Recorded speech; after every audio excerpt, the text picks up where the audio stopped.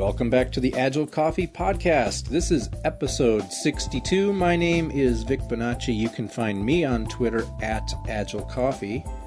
And my name's Larry Lawhead. You could find me on Twitter at Larry Lawhead. That's it. So Larry, welcome to the opening of the podcast. Usually I do this by myself, but I'm happy that you're here. You can help me. Yeah, you sound so lonely when you kick these off. Vic needs a little help here. He needs a little support. So here I am to support you, Vic. I appreciate that. And I appreciate, everything that you do. Working with you has been a pleasure. Oh yeah, same here. And you bring a lot of positive energy and knowledge, a lot of deep experience. I'm not just calling you old.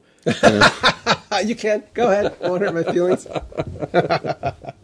But today's podcast, we're going to be hearing from a few voices from the Agile Open SoCal in 2019, the one that we just did here in September, just about a month ago or so. And actually, you're one of the voices that I talked to down there. Yeah, that's right, because you got all the most important people there, and I was one of them, obviously. That's right. But you were also you've been very involved with the Agile Open. You still are. You want to just share with us what's your role? How did you get roped into volunteering for the Agile Open, and what do you do for? It's actually your fault. I didn't know. I don't think I've ever told you this, so now you can feel guilty about it. But so I'll lay it on really heavy. Okay. So we were having an Agile coffee at some coffee bar. Uh-huh. I don't know, a few years ago, and Dave Lokeets was there, and he was all kind of bothered about this Agile Open thing, and he goes, that was one of the topics he discussed. Yeah. Was I need help with this Agile Open in Southern California. And I was, I won't say I was dumb enough to ask what's the problem, because I really enjoyed it. But I was naive enough to ask, well, David, what's the problem? What's going on here? Because at that point in time, I had already fallen in love with the Agile community in SoCal. There's so many amazing people here. This will be remembered as the place where it all happened.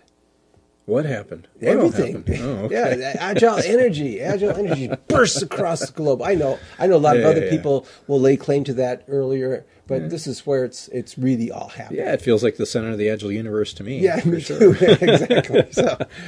But that was, like you said, that was some years ago. It was probably like 3 or 4 years ago, I'm guessing now. Yeah. And you've been involved now volunteering, reaching out to sponsors for us. Yes. You do a lot of that, not only for the one in SoCal, which we hold in Orange County every year, but also you work for the San Diego one. San Diego right? also, yeah. I because I enjoy this, I worked in nonprofits for a long time, and so I'm used to doing membership drives or sponsorship drives, or whatever you want to call them, whatever context you might want to wrap around them. And I like working with people to share a vision. Yeah. And so this is an event. This is an event that supports the community. The event looks like this, and it has these benefits for the community. So are you interested in supporting the community? Most everyone is. I mean, that's almost a given before I even start the conversation. And then we just talk about, what companies show up, and what have people said about the event in the past, and how has it helped individuals and their organizations. And so that usually gets people's interest. And we started out the first several years with mostly consultancies wanting to support, which is okay. I have a Rocket Nines there. We have a table. We do our support every year. And that's a great place to get to know people. But it's also then a great place to be able to go and then share to strengthen the community. And just the fact that you're there, but also because you supported it, makes the event more affordable to almost everyone. Yeah, and speaking of affordability, I mean, we're not trying to plug for the Agile Open necessarily. It's already happened, but under $200 a ticket. I think early bird is somewhere around $165. It was $170, I think, this year. $170, yeah. For a 2-day conference, you can't find that anywhere. It's such a great value. A lot of people fall on hard times. They get laid off, or they can't find a gig immediately, and they're in this little vacuum. And when you are down on your finances, the last place you want to go is to go to a conference to increase your knowledge, to make you better and more hireable, so to speak. So it's kind of almost an anti-pattern. I don't have the money, I won't go. Well, through sponsorships, we're able to lower the price enough so anybody can go. So almost anybody can afford the $175 or whatever it was. Well, I think about one of the bigger gatherings or conferences or whatever you call it, where they have like 1,200 people, 1,500 people there, and you have to shell out $800, $1,000, whatever, just to get in the door. Not to mention your hotel and your travel and everything else. But this for us is local, so that, you don't have to worry about hotel or travel necessarily.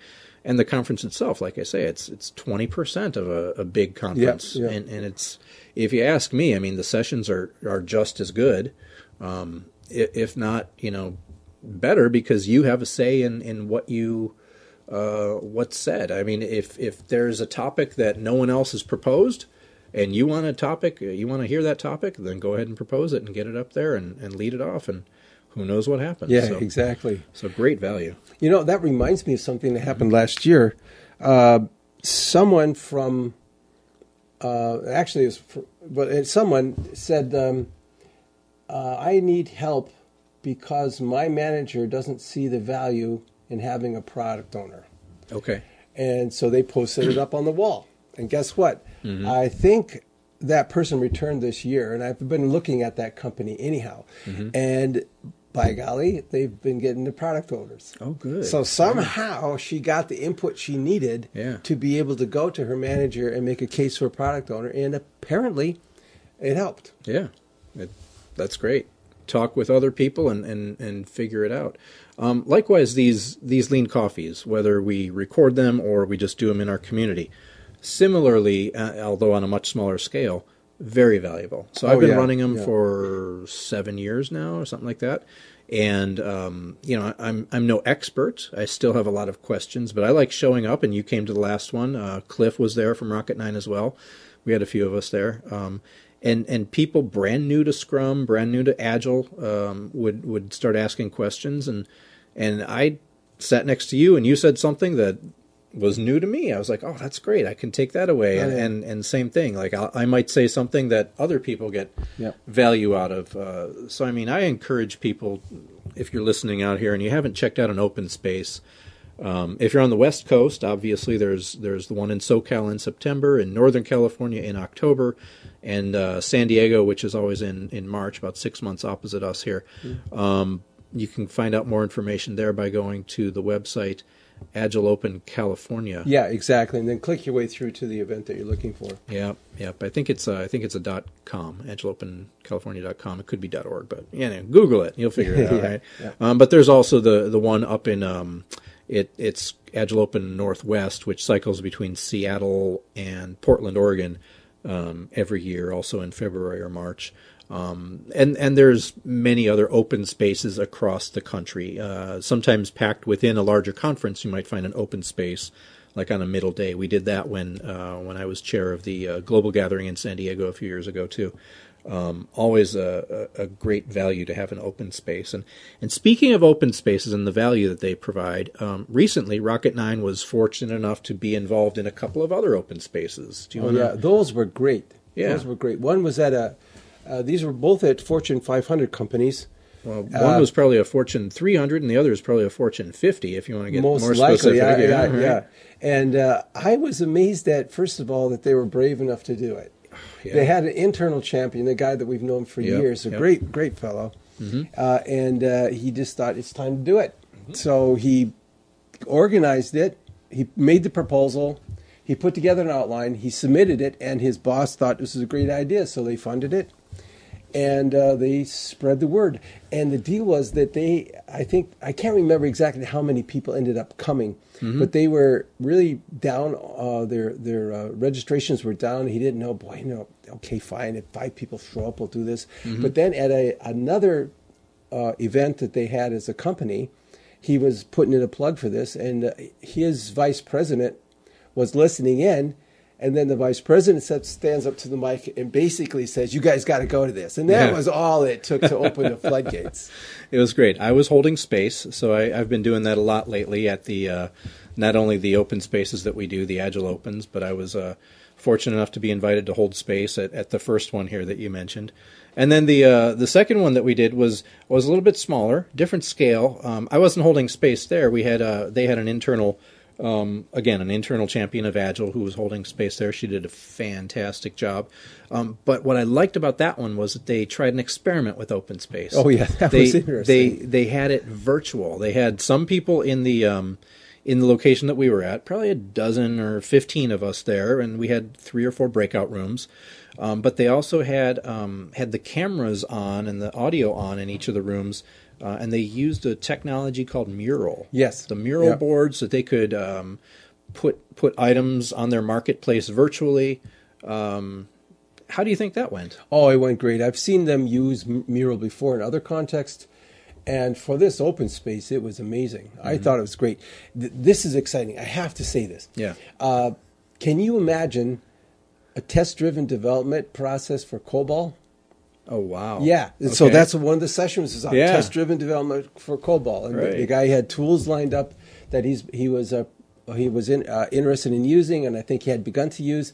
And I think his session was one of the ones that was attended the most. And they had a lot of remote people because they have their COBOL developers in at least 2 different locations. Mm-hmm. The sessions that I went to, the first one was on working with remote people, and it was terrific because it was just a few of us in there, but it was facilitated by someone who was remote, and his entire job for the last 15 years has been working with teams that are remote, and so he said, first of all, we're all people, so we have to practice empathy, and a lot of his points that he brought up were based on empathy and getting to know the people behind the voices on the other side of the phone, or seeing their faces, and just getting to know them as human beings.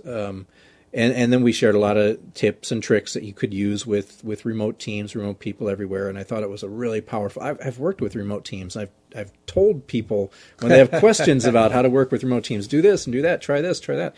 But the session itself was just, he boiled it down to his essence, and it was really powerful.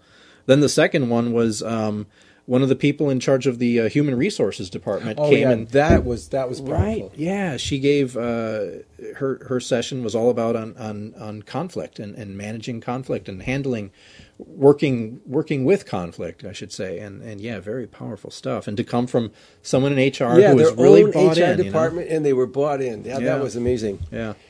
Good stuff. So the reason I wanted to ask you about this open space is because now, I'm not sure if you're familiar, but Rocket 9 is able to start introducing some of these services out to our community. So other people, other organizations in the area can start saying, hey, what is this open space? How do we get started? Well, reach out to us at Rocket 9. Go to rocket9solutions.com. You can find out more information there, or just reach out to Larry or myself, and we can lead you to the answers that you need. But yeah, we're able to either over the phone answer questions, or all the way up to come and help you host it, set it up logistically, hold space for you, run a marketplace, and close the session successfully. So that's something I think is really important because of what you just said. All the benefits that we've found of having open spaces to begin with can be used at the organization level. I found these to be very helpful. In both cases, the topics centered around items relevant to the companies specifically. Where at an open space in general, you get general topics, right? But these were very specific. Like, we have this big COBOL team, and we have to come to grips with test-driven development. They had Woody Zool in for mob programming a couple of times. They were really interested in it. He walked them through, in his Gemba walk, he walked them through some ideas, and they decided to, let's wrestle this thing down. Yeah, it was great to see Woody there, too.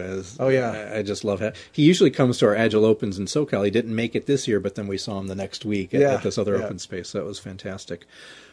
Just real quick before we get into the content of today's episode, all of the resources that you're hearing about will be found online at agilecoffee.com/episode 62. A couple of other important announcements. We have coming up the first ever TKP class that we are hosting. We've had other people come in and host a TKP, which is a Team Kanban Practitioner course.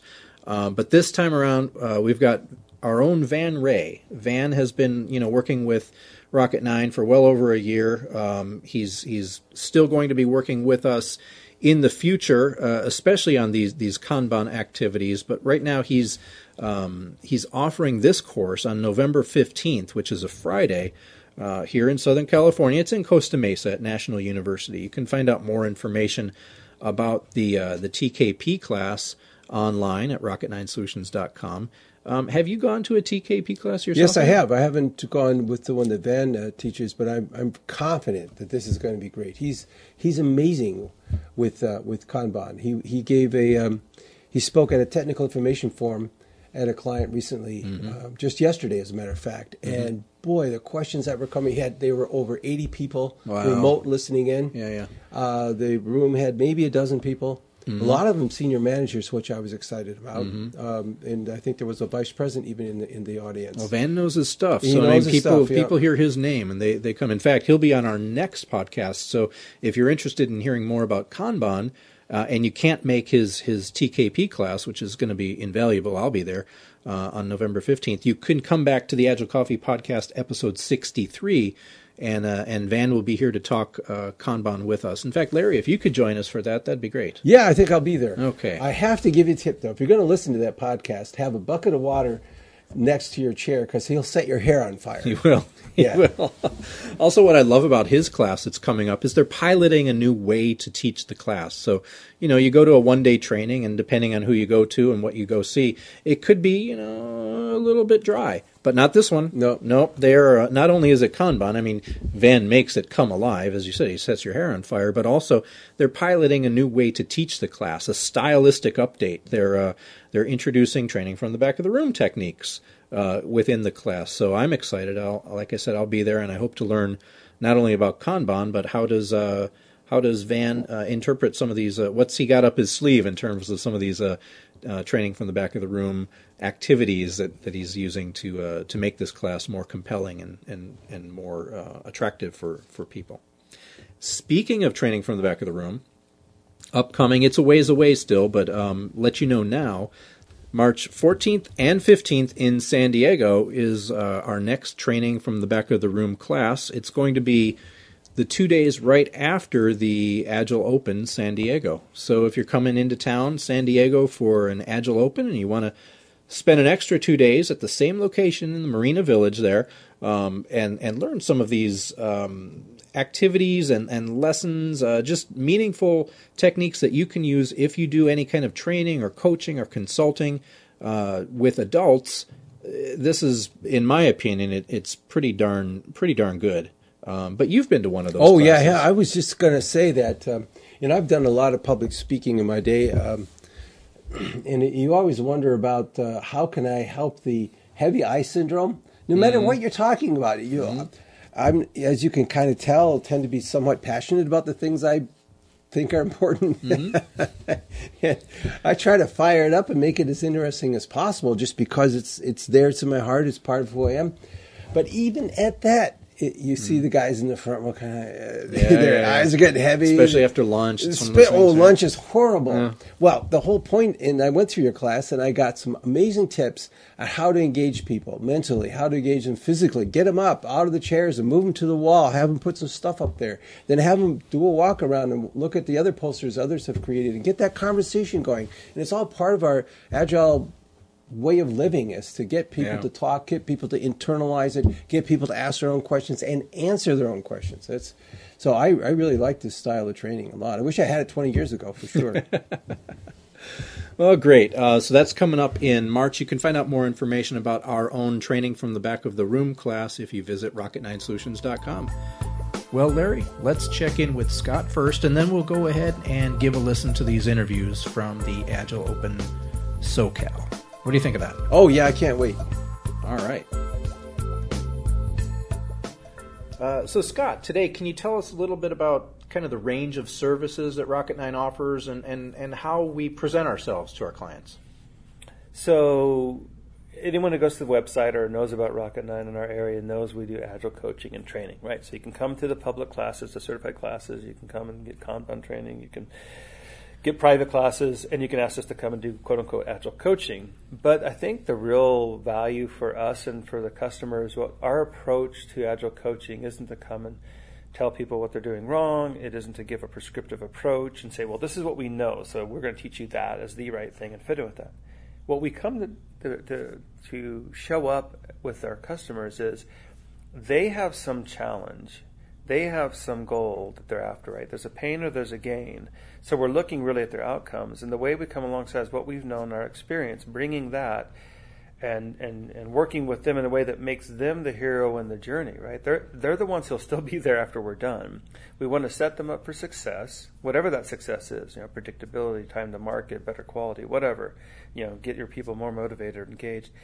Come together, give them the tools and knowledge that they can kind of wrestle through what they think works best, and set them up for success. And so it is a bit like Yoda to their Skywalker, that they would be made the hero of that. But I think for us, success is the client looks great, right? We'll take a vote for the client. We'll do dirty work for the client. We'll ask stupid questions on behalf of the client. We'll be vulnerable and approachable and authentic with the client. But in the end, it is service to the client. We want them to make them look good. So I think that for me is the powerful part, because in the end, what does that glorious moment look like for them? What does success like for them? We had a client on the stage at one of the major conferences talking about their success story. So that to me is that success look like. And I think in the end, we have, unfortunately, people out there should know, we have gone to customers who they've already tried once or twice or three times to quote unquote go Agile. Yeah.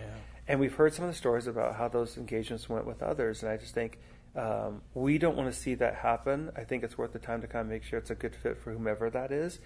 But there are people who literally, and this is the pain for me, I've been there internally with companies. There's political capital at stake. There's money being spent. What do you get for that? And honestly, some people's roles, this is a big aspect of what their goals were that year, what's on the line for them. Mm-hmm. So we don't want that outcome for them. We want the glorious outcome for them. How can we set them up for success so they can get there and they can lead their teams there? That's really what we're after. Thanks, Scott.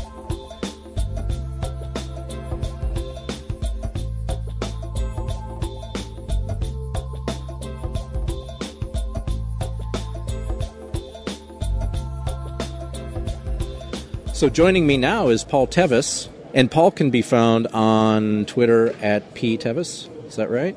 Yep.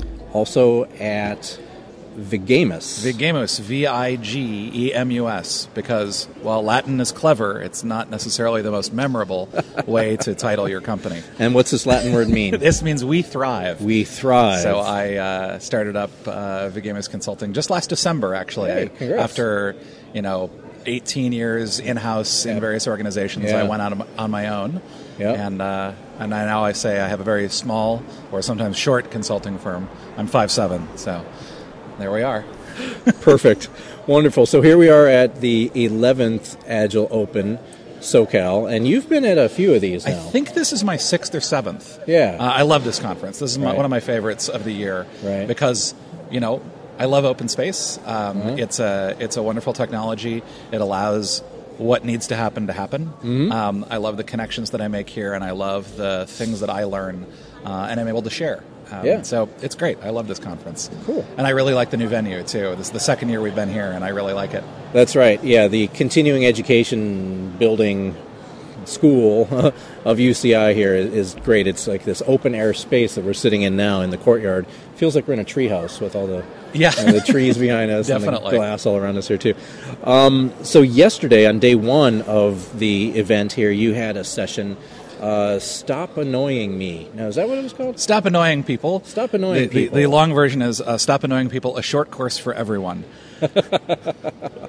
I participated in it, but what could you tell us briefly about what the idea was and what the objectives were on that? So fundamentally, it's not really about annoying people. It's about anything that we do that sort of causes friction with other people. A lot of the work that I do is around helping people work better together, and just kind of I do a lot of work with conflict, and I do also a lot of work with empathy. And fundamentally, we do things because they're useful to us. Or because we believe they'll be useful to us. We have a good intention behind the thing that we're doing. And sometimes that has an undesirable, unexpected, unintended consequence on somebody else. And sometimes that's, I do a thing that's useful to me, and it's annoying to you. And vice versa, I'm sure. So what I did in that session was kind of walked people through some facilitated activities to help them understand, why is it that they do the thing they do? Like, what's the value that they're trying to get out of it? And also, what consequence does it have? Like, what is the impact that it's having on another person? And then, what might they do instead? That could get them what they want without having that unfortunate consequence. And this is rooted in a lot of the learning that I've done around nonviolent communication, right? That we have needs that are underneath our behaviors, and that conflict comes from strategies not aligning. And so if we can get in touch with what our needs are, we can actually develop better strategies for having them be met that don't actually cause conflict. Okay. So it's, as I told our friend Lorraine Aguilar, this is my stealth NVC session. And we only had 50 minutes for the session, but I thought it fit really well in that 50 minutes. Like you said, you had people fill out a card with some questions on it, printed out. Very nice cards, by the way. And you facilitated that part. And then you had us break up and pair up a couple of times before the final event, which was, you called it Troika Consulting? Yeah. So one of the things I've been digging into in the last year has been a facilitation toolkit called Liberating Structures. There's a book out about this, and there's also some immersion trainings you can do around it. And the idea is that in human interaction, we tend to either under or over constrain people. And that when we under constrain, when we don't give, when the only possibility we have, for example, conversation in a large group is open discussion, that doesn't serve the ends that we're trying to achieve usually.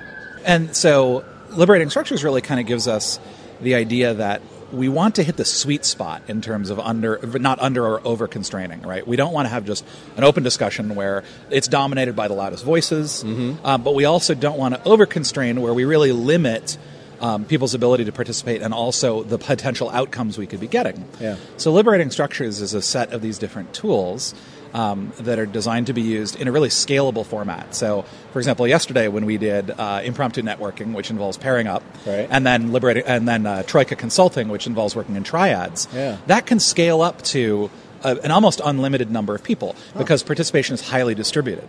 So with Troika Consulting, what we did, was once you had the challenge that you wanted to get some advice on, you were basically signed paired up, quad, tried up, whatever you call that, with two other people. And then there was a very specific way you interacted where they ended up giving you advice. And that, I think we had about 20 people in the session. But you could have easily done that with 60, 120. I see. Or as few as 3. And I love that Troika Consulting, too, because as you explained it, one person who's receiving the advice takes their chair and turns it around so their back is to the other two people who are then giving advice, but it's as if they're having a dialogue with the other person outside of the room, and yet that person's right there. And it's from the observation that oftentimes when we want to give people advice, we're kind of watching to see how it lands with them. And depending on how they're receiving it, we may or may not be telling them what is really useful to them. And so by having the person receiving the advice turn around, it means that the consultants can't really react to it. And it's actually really fun because you can do this in a virtual space as well, where you can have the person who's receiving the advice turn off their camera.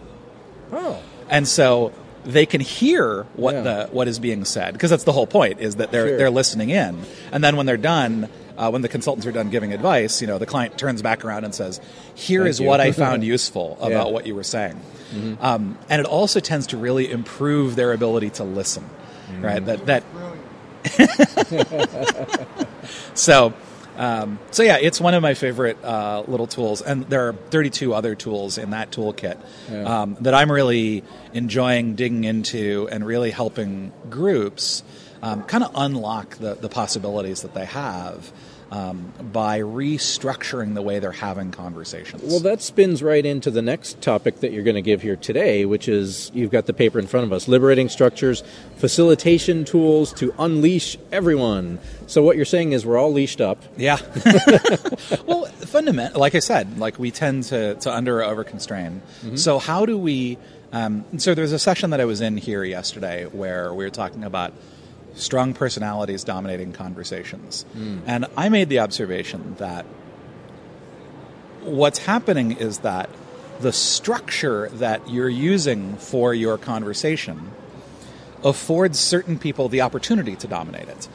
And so if you actually want to change... Like Conway's Law, right? Yeah, was that I heard someone say, have you heard about Conway's Law? Was that session? No, it was a different one. Oh, okay. But it's that if you want different behavior, change the structure. Yeah. Because the people who are using that way of interacting, they're just playing by the rules you've created. Now, it happens to be that those are rules that advantage them and disadvantage other people. And so, for example, in open discussion, right, it's going to be the people who are comfortable speaking in front of 25 other people, who are very quick to process information, who feel very confident in what they have to offer. But that doesn't mean that those are necessarily the people with the best ideas. Yeah, right. And so the idea behind a lot of the liberating structures work is the idea that if we change up the structure of how we interact, then we have a better chance of getting the best ideas out of a group. Okay. And that's where that under-constraining can cause us to not be served. And so so this next one, is this like a survey then of some of your favorites? Yeah, we're going to play around with a few because the way that I find that it's really useful to learn these is to experience them and then debrief on them. So that's actually what we're going to do is we'll do a couple of different ones depending on who shows up and what they're kind of interested in.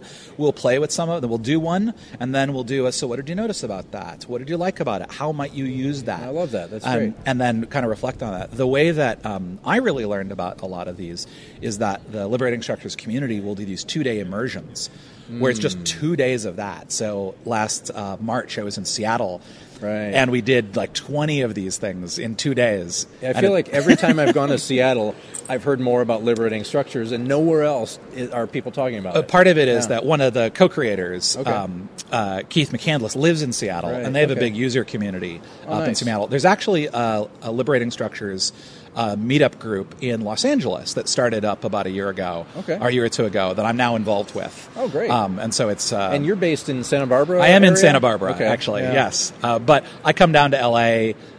Moderately often for client work or for other fun stuff. Right. I'm kind of all from San Diego to San Francisco is where I'm kind of at in terms of the work I'm doing right now. But I'm also doing a lot more work online, which is actually really great.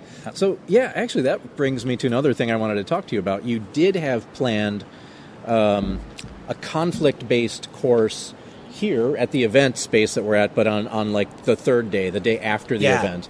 And that didn't, it kind of fell through.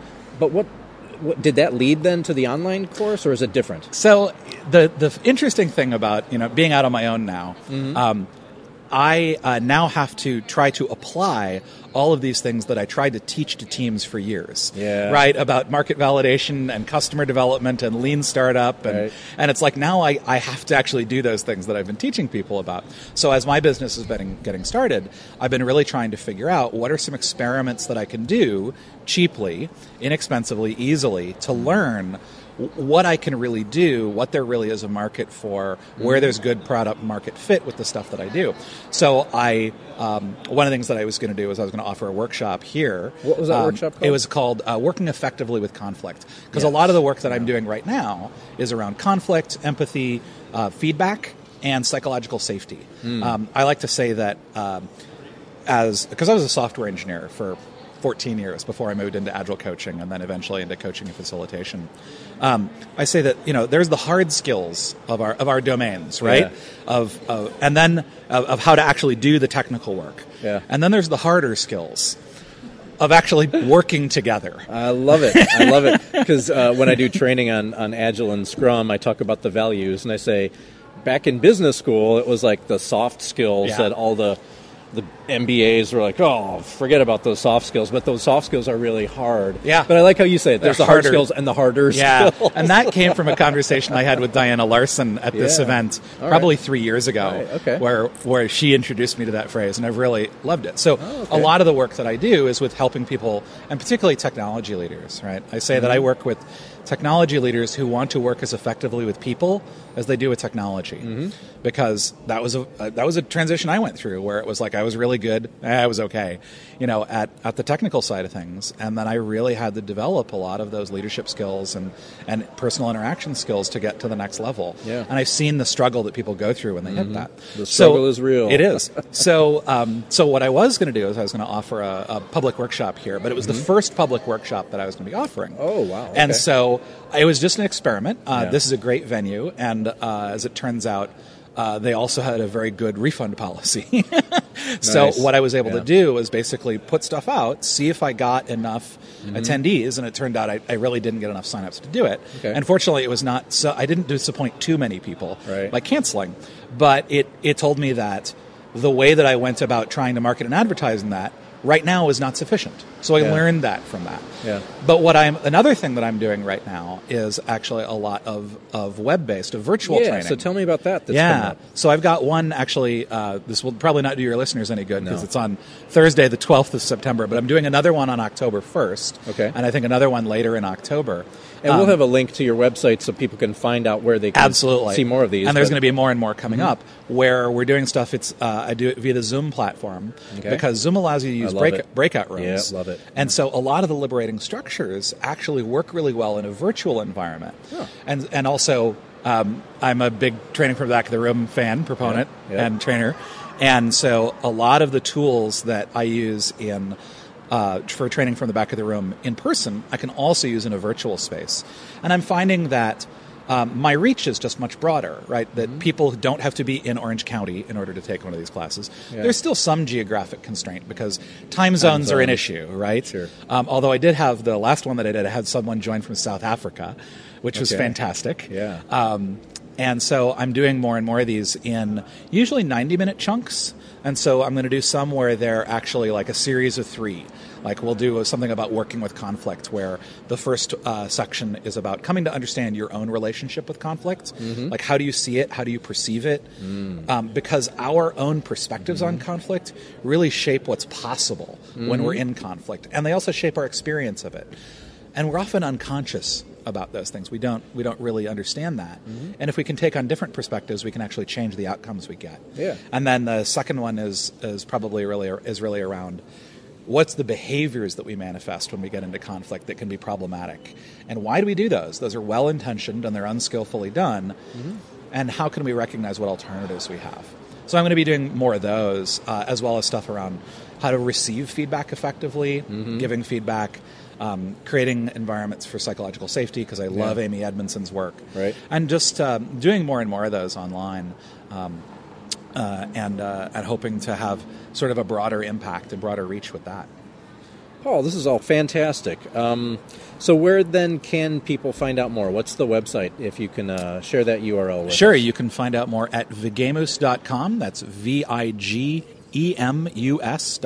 Right. Vigemus is Latin. It means we thrive. Love it. Because fundamentally, I've been in organizations where we sort of got to the place where it was like we're succeeding, but we're not thriving. And that's really... We're barely sufficient. Yeah. So you can also find out more at vigem.us/events. And that'll take you to the Eventbrite page that has all of my upcoming workshops on it. Okay. Well, great talking to you here today, and hopefully you enjoy the rest of the day here at Agile Open. And I absolutely will. I'm sad that there's only about 3 hours left, and then I have to brave the traffic and go home. Well, good talking to you. Thank you. Thanks, Vic.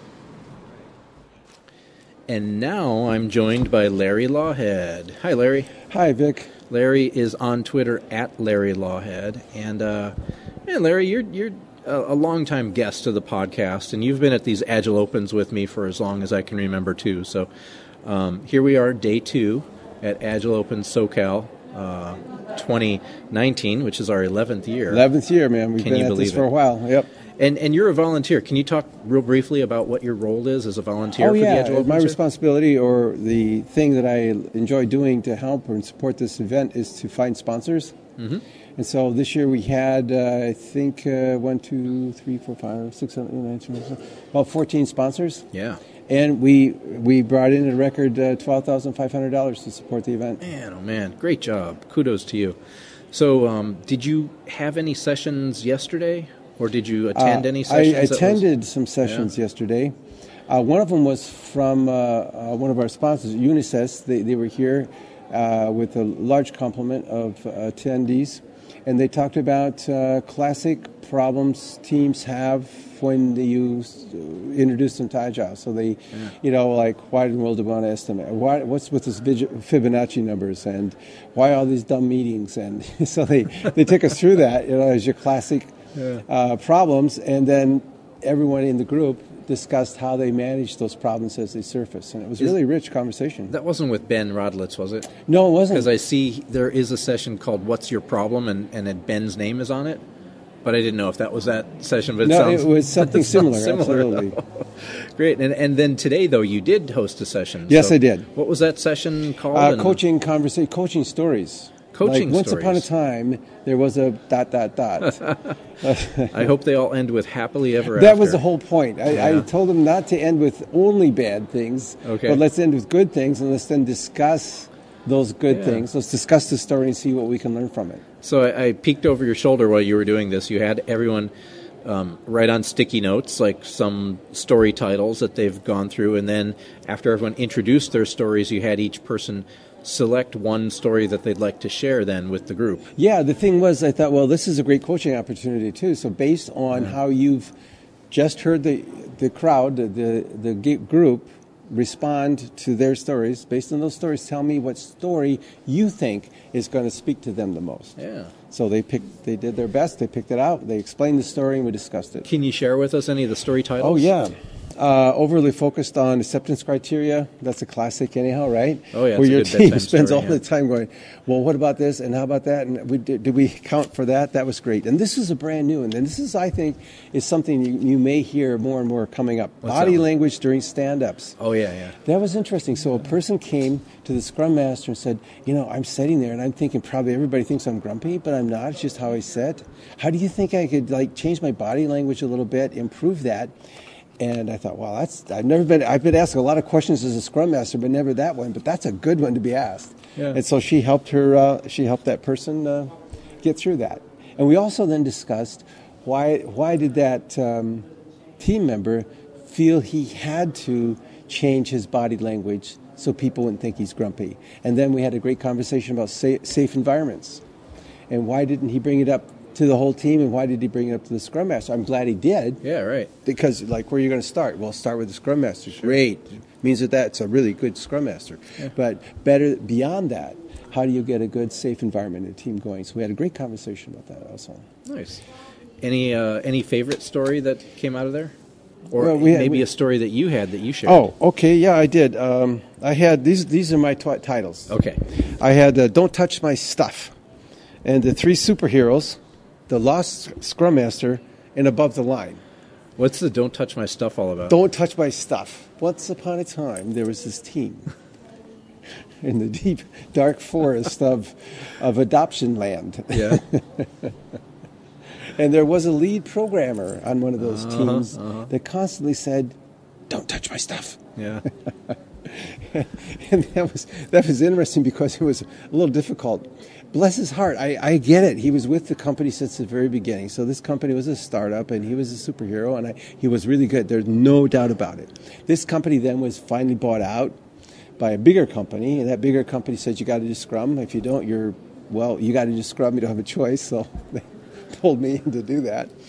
And so there's this guy, and he had built probably half the system himself, right? And he didn't want anybody to touch his stuff. And so as a Scrum Master, I was confronted with, okay, cross-functional. We need to get this team to cross-functional. And everybody was on board with cross-functionality except, of course, our superhero, the Don't Touch My Stuff guy. So I was agonizing over this bit, and I thought, give him a vision. I have to give him a vision beyond being just the superhero, because there's some downsides to being that Don't Touch My Stuff guy. Mm-hmm. And one of them is that you're on vacation somewhere and somebody has a problem and they're calling you on the phone, and I don't care if you're in Germany or in the Bahamas or on the moon, they're going to call you because you're the only person that can solve this problem, and we got to get this release done, right? Mm-hmm. So they feel that pressure. So there's a little bit of an ego boost, but on the other hand, it really grinds at the soul. Yeah. So I thought, well, let's just start with that. Let's start with the soul grinding part. So and let's try to give him a vision. So how did the session go then? What was the feedback on the session? It was good. We all told our stories just like I told this one. Yep. We extracted the lessons from it, and then we did a half of a second round.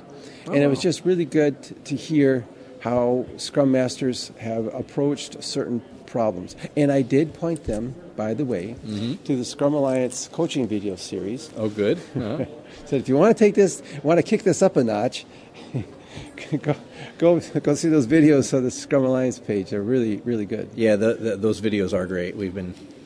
The group of us have been looking at the videos together. It's good stuff in there. So these sessions were only 50 minutes. You got through, 6 or 8 stories or something like that? Let's see, 1, 2, 3, 4, 5, 6, 7 stories. Okay, great. And then what are you going to do with these? What's the next step with these stories? I'm going to post them on the wall as part of our takeaways from that session. Yep, very nice. Excellent. Any other last thoughts on the event here, the open space that we're doing here? I really like it. Vic, there's nothing. I read one of the first books I read as a Scrum Master was The Wisdom of Crowds, and I think I got the audio book and I read it probably 4 times. It so spoke to me. Again, because I come from a prescriptive background where we used to tell people what to do all the time. And that just set my hair on fire. We don't need to do that. The crowd is smarter than the smartest person in the room. And that's what you see at these open events time after time after time again. And I don't care what you're talking about. At First American, we had this open event, and they didn't talk about Agile stuff necessarily. They talked about problems they were having with their teams and their departments and their divisions. And they were coming up with some great stuff. So let the people who do the work come up with the solutions for the problems. That's what open space is all about. Yeah. Amen to that. Good stuff. Well, thanks for sitting down and sharing your story of stories with us here today. And we'll talk to you soon. Yes, thank you. Well, that's it. Year 11 of the Agile Open SoCal is in the books. To find out more about any of the Agile Opens that we host in California, whether it's SoCal, Northern California, or San Diego, you can visit the website agileopencalifornia.com to find out what the next one is and how to be there. I'd like once again to thank today's guests. We had Paul Tevis, the always entertaining Larry Lawhead, and of course Scott Dunn for his brief cameo in the definitions of done.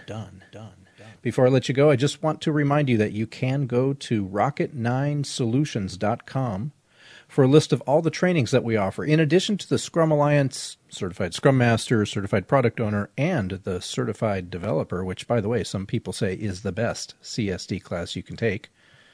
We also offer the Team Kanban Practitioner. Next one's coming up in November 15th. And come back to the next episode of Agile Coffee, episode 63, where I will be joined by, once again, Larry Lawhead and a very special guest, friend of the pod, Van Ray.